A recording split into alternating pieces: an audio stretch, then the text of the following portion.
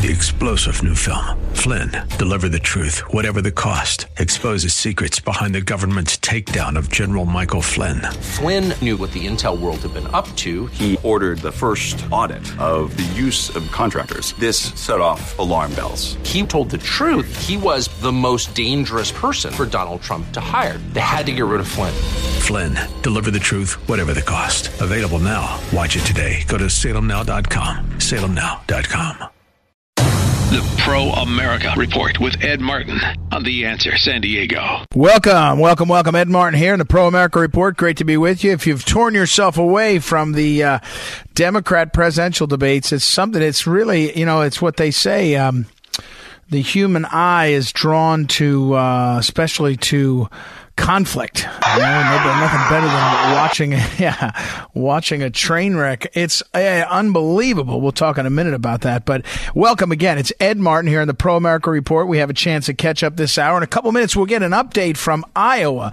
The chairman of the Republican Party in Iowa is a very savvy, seasoned political pro. He's also a farmer, and he's somebody who has been leading up there for quite a few years. Jeff Kaufman is his name, and he also served in the state house up there. So we'll get an update on Iowa and whether the Democrats have damaged the Iowa First in the Nation effort for everybody. Going forward. And then we'll talk with John Schlafly, the Schlafly Report. And I'll wrap it up today by telling you how the swamp has grown, how corrupt it is, and all you have to do to make $1 million is be in favor, be in the good graces of the swamp. That's what we'll reveal that later on in the show. But first, let's talk a little bit about where we are. The Democrat disaster continues. So what you see, if you listen just now on the radio, the news report at the top of the show, top of the hour, the president signed or came back from India with a massive purchase order. Billions and billions of dollars India's going to spend with American defense industry, weapons and planes and things that India wants. India's 1.2 billion people, and I think most of them tried to see the president while he was there. So, and the president wants to sign a trade deal, and there's more cooperation with India, which is a big deal to counter the other billion nation, China out there in Asia and others. And so a great success. That's what's going on. The coronavirus looks like it's a mess in Europe, a mess in China. And so far it's been contained and kept out of America. We'll see. I mean, it's not to take it too lightly, but, it's hit the stock market a little bit. But in general, things are going the right direction. And then cometh onto the stage in Charleston, South Carolina, the members of the Democrat Party who are running for president. Oh my. I mean, it's hard to understand how, first of all, let me say a couple things. There's a couple observations about the candidates, but then we'll talk about the Democrat Civil War, which is still raging, and it reveals itself every time they have one of these debates. But let's talk a little bit about these characters. I mean, Joe Biden, if he were running for U.S. Senate, which is what he said he was doing yesterday in a moment of, confusion, he would be a lackluster candidate. He's not quick. He's not sharp. He's not energetic. He's not even outrageous. I mean, some candidates are effective because they're outrageous. You can't look at them. You can't look away. He doesn't have any of that. I mean, I guess what he has is a resume. But I mean, it's really, really embarrassing. It feels a little bit like sort of elder abuse. That why is the family of Joe Biden allowing him to go through this? It's just very odd. Tonight he used some, he combined the word homeowner with something else and said the word that sounded like home boner. I mean, it's like having grandpa out, and having him, kind of say all those things that you laugh when he says them, but he's on stage saying it to millions of people. It's embarrassing. And I think he claimed today to have kept Ebola out of America. I kept Ebola out of America, saved millions of people. I mean, I don't understand how the media is not is not solving this problem by making it more clear how out of the loop he is. So that's one thing. And then Bloomberg's on the side. He's literally reading, he's memorized them, but he's reading off canned jokes. And it's so painful to see somebody read off jokes and without the kind of rhythm of joke telling. So he said something. They said, would you ban the sodas like you did in New York? And he said, no, every place is different. Otherwise everybody'd have a naked cowboy. Now, can you imagine if you're watching this, you said the guy that's running for president spending $500 million just talked about naked cowboys. You have to sort of know. I mean, you have to not sort of know. It's not sort of. You have to know. What he's referring to is in New York in Times Square, there's a guy who plays the guitar with a cowboy hat in his tighty whities. He's not actually naked, but he calls himself the naked cowboy. That's what he meant. And it was so stupid, the joke, and it was so ill said that it was painful. And so that's the kind of Steyer is up there kind of yelling at people. He's he's kind of screeching at people and on and on and on. It's just amazing. But what's more interesting is that the Civil War is just burst forth now in the Democrat Party. You have all of the so-called Democrat establishment ganging up on Bernie. And you have James Carville and Chris Matthews and all the pundits who are saying it can't be, it can't work, don't do it. And then on the stage, you've got Buttigieg, who's trying to beat Sanders up. You've got Elizabeth Warren going after him. You've got everybody, and talking about how you can't afford it, you can't pay for it, you can't all this. But here's what they don't get. The people inside the Bernie Sanders campaign, and he's surging nationally. He's going to get even higher poll numbers nationally. They include all the sort of Bernie supporters from 2016 and all the AOC supporters. She swung them in behind. And all the people that just are sick of the power brokers and the kingmakers and the insiders dominating their lives and their party.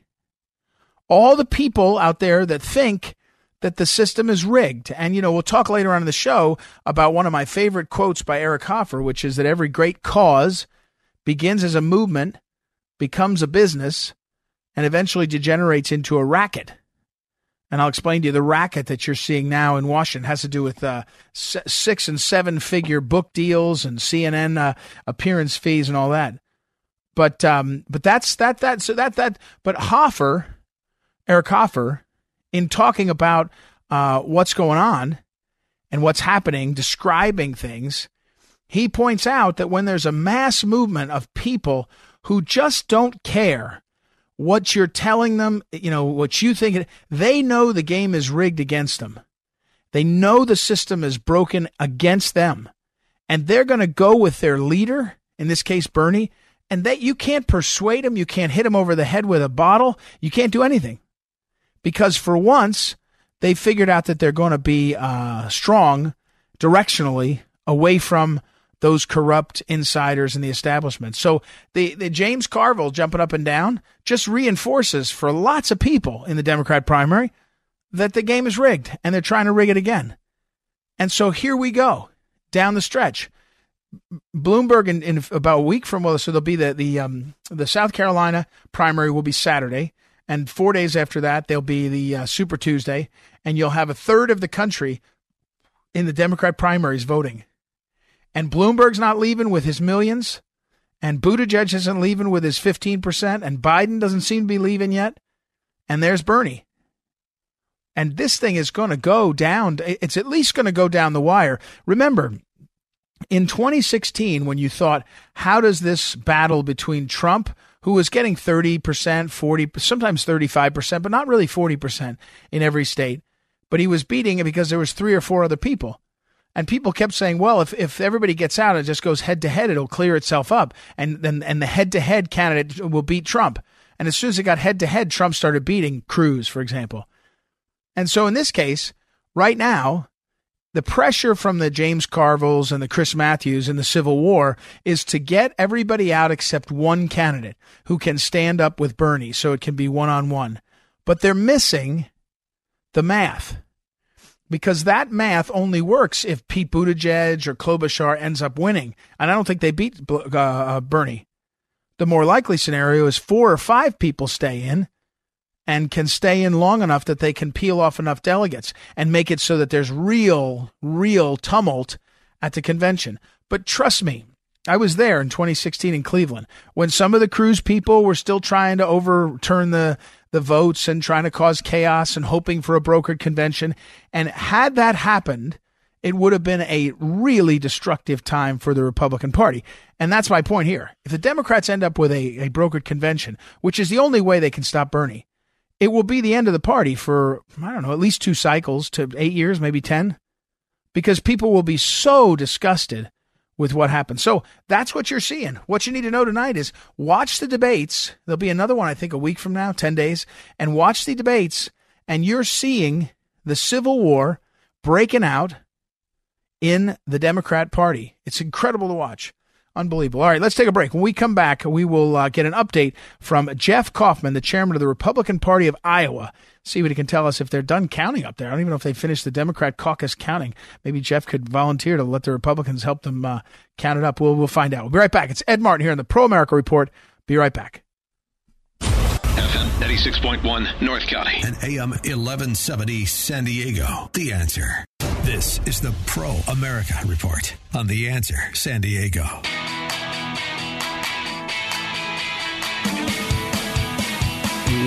Welcome back. Pardon me. Welcome back. It's Ed Martin here in the Pro America Movement. Movement. Oh, boy. Pro America Report. And out of the heartland, our next guest is the chairman of the Republican Party of Iowa. I would have told you, Jeff, as I introduced the chairman, Jeff Kaufman, one of the hardest jobs I've ever known is chairman of a state party. One of the only other jobs that might be harder is to be the department chair of a higher education department, which you also maintain as a professor at history and government at the Muscatine Community College. And then I would say, being a farmer, you're a 7th-generation farmer. I would have thought that was really hard too, but Bloomberg says that's not so hard. You just got to put a little hole and put some dirt and water and all. So welcome, Chairman Jeff Kaufman. How are you? I am just fine. It's a real pleasure to be here, Ed. I've heard a lot of great things about you from our national committee man and Tabby Kobsa from Northwest Iowa, and it's a real honor to be on your show. Well, it's great to be on. Thank you for being chairman up there. Let me ask you, one of the things is better to be lucky than good, and you were not the one under the pressure cooker for the caucus this year. It was your Democrat colleague. When you saw what went on, and you had to go through this, 4 years ago when it was a Republican caucus, intensely contested. What's your observation? Sometimes the outside is like, oh, it was such a failure. But, I mean, you would see it better from where you were. What really happened, and where does the sort of, I don't know if the blame falls, but what's the lessons learned, and how do you recover going forward? Because Iowa's got that reputation as being first in the nation. You're obviously going to keep defending that. But what do you see when you look across the way at your Democrats? Well, great question. And I tell you, we had to, even though we didn't have a contested caucus season, we actually had the vote. We actually set a record for President Trump. He had the most votes of any incumbent president in Iowa caucus history. He beat President Obama's vote in 2012, actually smashed that record. And we also had to report our votes just like the Democrats did in over 1,700 precincts. I got to tell you, first of all, it was razor close on the Democratic side.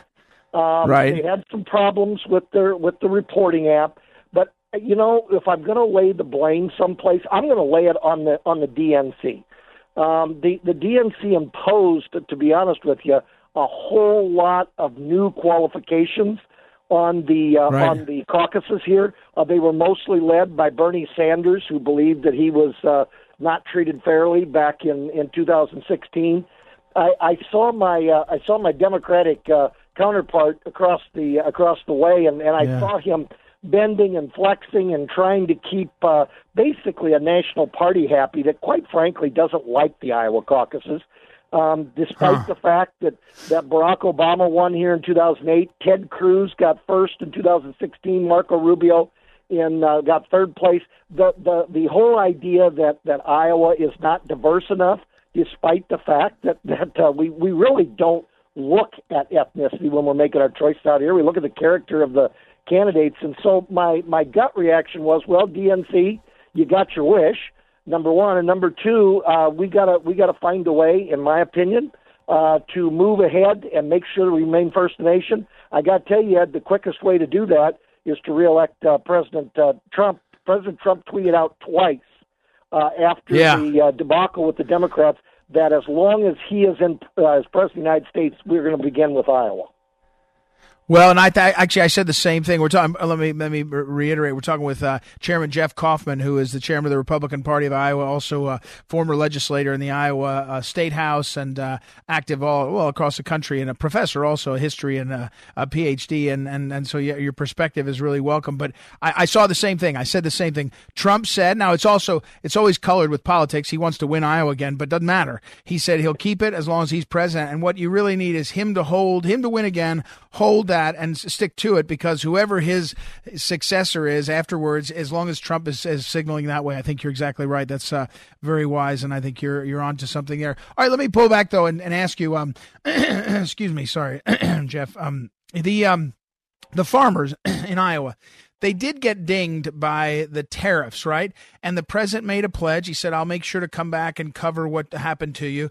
And I think he did that generally, but it's obviously a big a change when people have been operating in one way. I often, whether it's business or farming, they say, show me how you're going to play the rules. Tell me the price of corn. Tell me the price of what's going on, and I'll work around it, right? I'll make decisions, but don't give me uncertainty, because I can't plan, and it's very tough.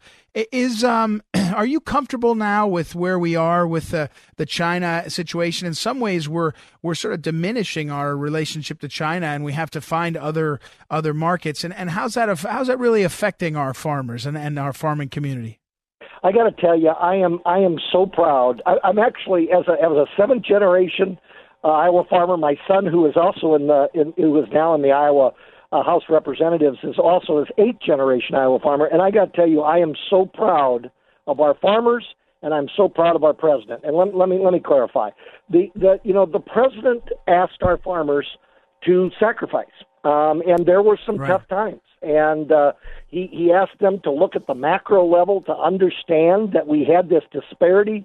We had China taking advantage of us through multiple presidential administrations, and none of the presidents in the past, including Republican ones, this isn't a partisan issue in terms of failing to correct the trade differential with China. Our farmers stuck with him. We had national reporters out here from CNN and every left-wing organization trying to find one farmer someplace, somewhere that would criticize his president. Of course, in our college towns, they found a couple of organic turnip farmers that didn't like the president. But I got to tell you, they stuck with him, and it is really powerful when a president of the United States continues to reassure our farmers and then comes through for us. It's the reason why I've got a quiet confidence. We're gonna work out here like the president is behind by 10 points, but I got to tell you, the president is going to win Iowa, and one of the reasons is the basis of our entire Iowa economy out here has seen a president that has kept his word and that has followed through. So I'm so proud of this president. I'm so proud of our farmers, and it's pretty powerful stuff. And then juxtapose that with Bernie, who wants to put a Green New Deal, or Michael Bloomberg, who just demeans the very profession that I've been in personally for 7 generations. I got to tell you, the contrast between President Trump and this Democratic crew couldn't be more stark, and it works right into our favor. I think the president's going to have coattails in Iowa. Yeah. Let me make sure. Jeff, we're talking with Jeff Kaufman, chairman, and his website, which I'll put up on social media, those iowagop.org, iowagop.org. There's a lot to learn from what Iowa does and what they're up to. Let me ask you about the coattails real quick. I mean, because one of the conversations is, Trump in off-year elections, 18 for sure, people, the turnout was strong against him. So you got an important senator there, Joni Ernst, who's up for re-election. She's had she's had some of those ups and downs of personal life and of service. How's she look? What's that race look like? And that's a big race, I would say, because she becomes a sort of iconic leader in the Senate if she gets a second full term. She's a woman, accomplished, and all that. What's it look like in her race? Looks very strong right now. In fact, I'm going to be with Senator Ernst on Friday at an event, and she's just being pounded on the airwaves right now by Chuck Schumer's PAC. They have handpicked.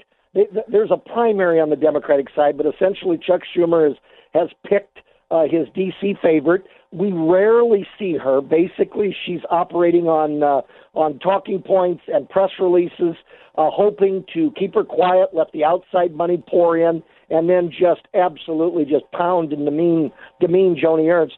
And Joni is very, very strong right now. She does like our Senator Grassley does. She does what we call the 99 county tour of the full Grassley, we call it out here. She has done that every single year in 6 years. First female combat veteran in the United States Senate. We feel very good about Joni. And actually, I truly believe, Ed, that not only will the president have coattails in rural Iowa especially, but in Iowa in general, but I believe that Joni Ernst is also going to help us from achieve some votes in those harder demographics for the president, like the suburbs, the so-called soccer mom demographic. It's a little hard to paint Joni Ernst as somehow anti-female, as somehow anti-family, when Joni Ernst is obviously a female herself, but at the same time, Joni Ernst understands personal turmoil. She understands women's issues, and she's a proponent for life. And I mean not just life in terms of afterbirth, but also life from conception on. And she has stood so strong on all of those issues. I feel real good about her race. Well, Chairman Kaufman, Jeff Kaufman, again, we'll put up iowagop.org. Check out his stuff. Keep us in the loop, Jeff, as things go forward, if we can help in any way in terms of, I do agree with you. I was a convert when I got on the RNC to what Tamara Scott and Steve Scheffler taught me about, hey, this is why Iowa is a really good bellwether for kicking off our stuff. So I'm a believer, and I'm on your side. So good luck with everything. And if the Democrats need help counting, I think they're still counting. Maybe you go over there and lend them some Republicans to count. So take care and good luck. Thanks very much for your time, sir. Thanks for all you do, and thanks for your integrity, Ed. All right. Appreciate it very much. All right. We'll take a quick break. We'll be right back with John Schlafly, the Schlafly Report. It's Ed Martin here on the Pro America Report. Be right back. The Answer San Diego, streaming now on TuneIn.com and Radio.com. The Pro America Report with Ed Martin on The Answer San Diego.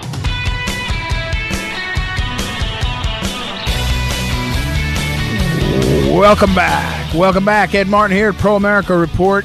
Remember, we just had a very interesting interview with the chairman of the Republican Party of Iowa, Jeff Kaufman. Any of our interviews are available. Go to theanswersandiego.com. You can track down the show. You can also go wherever their podcasts available. Some iTunes, Google Play. You can track it down. Just do a search, Ed Martin, Pro America Report, and you'll find them, and you can get all those things. We also put them up generally on social media in bite-sized chunks. If you go to my Twitter account, at Eagle Ed Martin, you'll find that there. Facebook, Ed Martin Live, all over the place. But good interview. Interesting guy, a guy to watch. And we'll hear from him more down the stretch. Chairman Jeff Kaufman of the Iowa GOP. All right, our next guest, who is our weekly guest, John Schlafly. The Schlafly Report is put together, written by John and Andy Schlafly, who are two of the late Phyllis Schlafly's sons. And after her, 40-plus year run of writing a weekly column, sometimes two a week, in the midst of, 25 books, she passed away, and John and Andy have kept up at least the column every week. I don't see much evidence of books or other things, but they're young. They're young. They'll get to it. So welcome back, John. How are you? Hello, Ed. How are you? I'm fine. Did you get to watch? I'm sorry, I was messaging with you. Did you get to watch any of the Democrat debate tonight? Yes, I did see. A good fraction of it, and of course they're beating up on the front runners. That's normal in these debates. The front runners are considered to be Bernie Sanders and the new entrant Michael Bloomberg. Although, Joe Biden had a pretty good night, actually. He's been a punching bag, but South Carolina is his do-or-die state, and, he performed okay, I believe. He may survive in South Carolina. I agree with you, if only because the expectations game, where everyone has been, saying he's stumbling around clueless, and he actually seemed to, he didn't have any major faux pas, and so it's just sort of pulled it off. All right, John, I want to talk to you about this column. I don't want to lose the time on this, because this coronavirus thing is starting to get into the American media and into the, people are talking about it. As you know, John, my wife Carol is a physician, and she goes and does hospital shifts at a nearby hospital. One of her friends that has kids in school texted my wife and said, "Do you have any extra face masks? They're sold out of them at the local Target or somewhere." And I said, "Come on, really?" And so this is the coronavirus thing. Whatever the truth of it is, people are talking about it. They're paying attention to it. And your column, which is Antidotes Needed for Coronavirus, goes into some of this. So, John, first of all, I had another text from one of the listeners who said her millennial daughter said, I don't know, avian flu a few years ago, something other flu, coronavirus. I don't know if I buy it. So what's your sense of this? Is this a real epidemic or a pandemic? Is it the media driving it? Is it they want it to be Trump's black swan, as you refer to it? What's your real sense of this? Well, it is remarkable that in just a few days, this virus that no one had ever experienced before has gotten all the way from Wuhan, China, to Milan, Italy. And there are several cities in the vicinity of Milan, Italy, which is Italy's industrial capital, as you know, are on lockdown. And the people are confined to their homes, cannot be released. And then it's in South Korea, and an American soldier they just announced has come down with the virus there. So, and of course, there's no cure, there's no vaccine, and an estimated 2% fatality rate. Now, and the thing is, we don't know how many are infected because people who are infected have no symptoms, and so we don't know how to protect ourselves. And you mentioned face masks, Ed. Of course, face masks are made in China, and China's not letting them out. They're using them themselves. Right. So right. It does illustrate the downside of the global economy that everyone has been telling us is so wonderful because it gives us cheaper goods, and yet we're dependent upon China. We're dependent upon international companies that manufacture in China, and we're dependent now on having these trade routes and people traveling back and forth that we cannot stop, and we can't close our borders, and we can't quarantine the airplanes when they come in. So it's a serious question. And John, how about so we're talking with John Schlafly, by the way, and let me make sure to say townhall.com is where Andy and John's column post just a few hours ago, and it's also available at phyllisschlafly.com. John, follow me on this logic.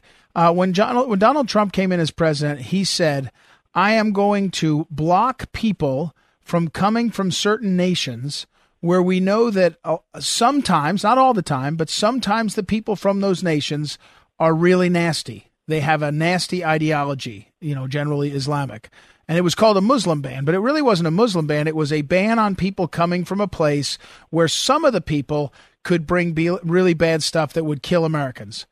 And now we have a situation where China has literally people who are infected by something that if they come to us, that they would hurt our people. I mean, in a funny way, hasn't the coronavirus just proven, that Donald Trump's policy on forbidding people coming from places where they're infected by really bad stuff that could hurt Americans, because I haven't heard anyone say, "Oh my gosh, you are a racist for telling the Chinese that are infected to not come to America," right? Obviously, Americans are comfortable with that. So that to me is a breakthrough, right? We have now proven that Trump was right, unless you want to say that there's no such thing as Islamic terrorism or Muslim terrorists. But here's my fear, John. In the book by John Barry about the flu epidemic of whatever, 1918, 1919, whatever the title was, St. Louis, Missouri, where your hometown, was spared much of the impact that other cities in America were hit with from the flu epidemic because they had an autocratic public health director who went way far ahead of anywhere else and banned everything. No public meetings, no nothing. My fear right now is the Americans don't have the stomach for what we should do. I feel like the president has reassured us a lot, but we maybe haven't been as aggressive, that we should be more aggressive in what we're doing, forbidding anybody coming in, stopping travel from places. I mean, why wouldn't we do that? Or am I misreading it? No, I think that's a very good point that you made to compare this biological agent with the human terrorists. It's a good comparison, and the president has the power. The power is in the law that allows the president to stop the entry of any person or any class of persons that he determines may pose a threat to the United States. And the Supreme Court upheld that in the case of the Muslim ban, or that Trump is not really a Muslim ban, but the travel ban.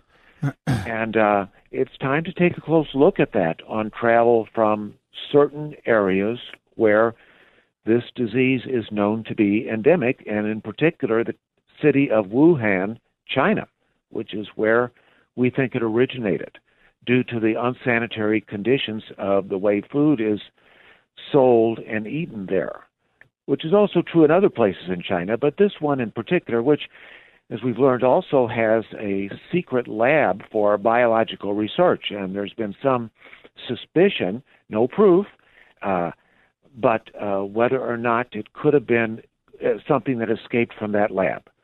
But we don't know the origin, and we don't know who's carrying it, so we had better be safe than sorry. Yeah. Well, in the middle of the column, I'll just read this last bit of your column. Just John Schlafly, Andy Schlafly, their column is running today. While Trump deserves credit for keeping coronavirus mostly out of the United States, he deserves the most credit for warning against open borders. I mean, if there's a lesson here, and by the way, Matteo Salvini, Dominic Tarczynski of Poland have been tweeting about this, saying, hey, Europe, don't tell us we have to have no borders, open borders, when we're seeing these infections come. And so, if anything, that's bolstered that. All right, John Schlafly, again, the column is Antidotes Needed for Coronavirus, posted over at townhall.com and also archived at phyllisschlafly.com. John, we'll talk again next week, and thanks for your time. We'll take a quick break and be right back. It's Ed Martin here on the Pro America Report. Be right back. Streaming now on The Answer San Diego app and radio.com. Ed Martin and the Pro America Report on The Answer San Diego. Welcome back. Ed Martin here and the Pro America Report. Thanks for listening. Great to be with you tonight. And let's wrap things up here. I'm going to teach you a little bit something about what's going on in the swamp and how swampy it really is. Okay, so let me remind you, as I talk about some of these things, you can go to edmartinlive.com. This is Ed Martin, a Pro America Report. Go to edmartinlive.com, and if you'll see a box pops up. Give me your email address there, and I'll send you a daily email. It's called the Daily Wink, what you need to know, the Wink. It gives you a lot of this kind of stuff that I'm going to talk about right now, and often links to these segments too. But also go to phyllisschlafly.com if you want to see some of the writings that Phyllis did. I work for her organization as the president of the Phyllis Schlafly organization, the Phyllis Schlafly Eagle Forum Educational Legal Defense Fund. So those are the two places to go. All right, so I have been watching this and thinking about when we would talk about it. But there is a very interesting, somewhat famous writer, philosopher named Eric Hoffer, Hoffer. Now, Eric Hoffer was an American original. He was born just before the last century, maybe 1896 or 7, I can't remember what year. And he was born in Brooklyn, New York. I believe it was Brooklyn, but he was born in New York, one of the 5 boroughs. His parents were German immigrants to America, and he was born and didn't get past 8th or 9th grade, young Eric Hoffer, and ended up in California, in San Francisco area, and spent the rest of his life into his early 80s as a stevedore. They call it stevedore, meaning he worked on the docks, helping load the ships and all, especially San Francisco is a massive port, and was certainly in his heyday a big port. But he became self-taught, Eric Hoffer. And he wrote a number of books. One of his books was called True Believers, Reflections on Mass Movements.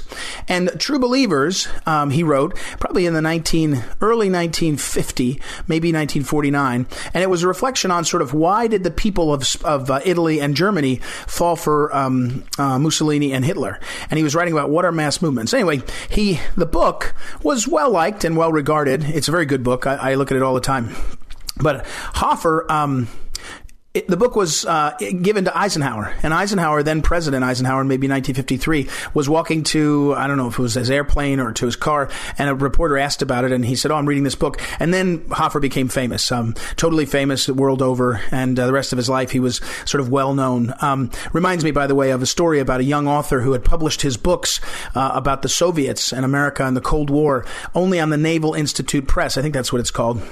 Sold only a few hundred copies, but one of the copies got to President Reagan. And when President Reagan was walking to Marine One day, he was asked about the book he was carrying, and he said, "Oh, it's a really good book. It's called The Hunt for Red October." And they said, "Who's the author?" And he said, "Tom Clancy." And thus began Tom Clancy's career. It went shooting up, obviously, through the many books he wrote. So Eric Hoffer, he's got a great book, but he's also famous for a phrase that is so important to understand where we are at this moment. And the phrase is this, a very famous phrase. And the phrase is, every great cause begins as a movement, becomes a racket, and eventually degenerates into, I messed it up. Every great cause begins as a movement, becomes a business, and eventually degenerates into a racket. That's the famous phrase that is sort of well known that Hoffer said.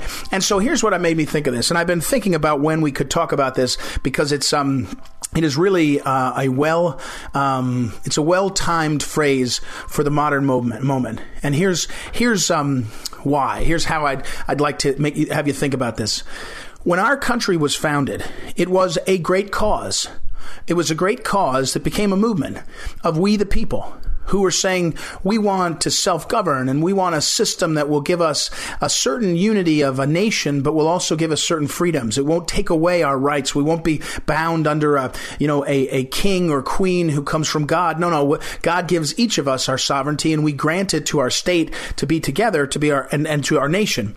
And that was a big movement. I mean, it's a mass movement. This is one of the great movements in America, in world history, that happened. And, but over time, especially after the federal government realized that they could change the Constitution and tax, which they did directly over 120 years ago, they began to create a business.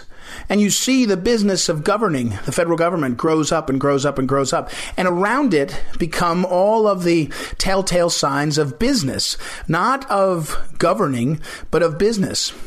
And the danger is that business of governing, Eric Hoffer said it, every great cause begins as a movement, becomes a business, and eventually degenerates into a racket.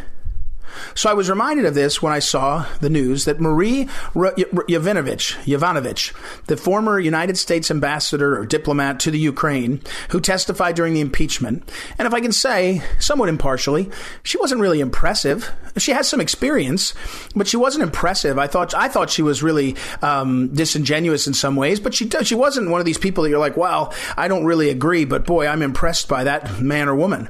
She just kind of was one of these career bureaucrats. Now, in a certain period in our history, having served the country as an ambassador and a diplomat, it would have a certain value, a certain cachet. We would grant it a certain amount of respect, not as much as our military, but still, serving in the State Department means something, right? So it's good. I don't want to be too hard on this.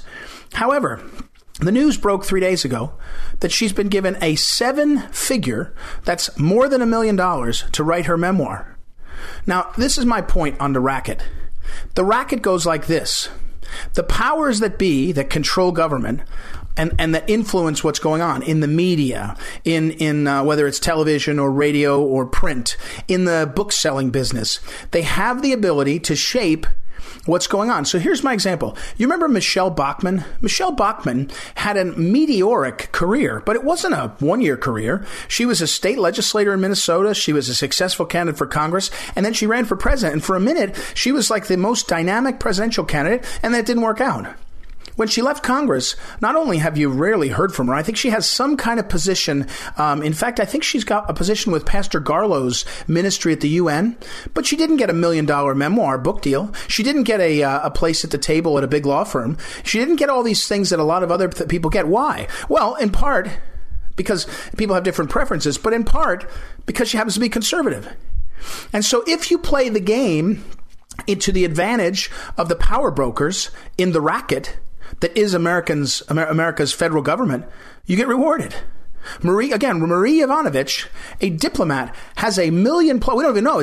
We know it's 7 figures, but it's more than that likely. But it's at least $1 million to write her memoir. She's never written a book before. She has no record of selling books. It's just that the machine, the racket machine, will go into full protection racket to make her a success. Because why? Because they want her to be credible going forward so that they can bolster what was an incredible, meaning lacking in credibility, impeachment. This is the racket. And if you think the American government became a business at some point, I think you're right. At least it did on lots of aspects of what they do, whether it's the refugee program where nonprofits and for-profit companies make lots of money, whether it's the military-industrial complex where there's just gazillion and gazillion and gazillion contracts going out, or in this sort of shadowy business. Comey's rich, Brennan's rich, Clapper's rich, Yovanovitch is rich. And Flynn is broke, and Stone is broke. And you just have to watch closely and realize, and what happens is human beings are not that different from our four-legged brothers and sisters. I have a dog. I love my dog, and I learn so much from my dog, and we're not that different from our four-legged brothers and sisters. We will see what gets rewarded, and we will tend towards it. We will see what gets punished, and we will tend away from it. Every great cause begins as a movement, becomes a business, and eventually degenerates into a racket.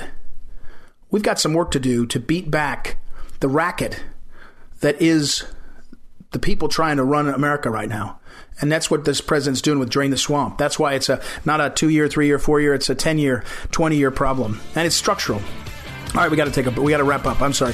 Have a great night, everybody. We'll be back tomorrow night. Thank you, as always, to Noah, our technical director, Joanna, our producer. Thank you for listening. Go to theanswersandiego.com. Follow us there. We'll talk soon again tomorrow night. Ed Martin here on the Pro America Report. Talk to you then.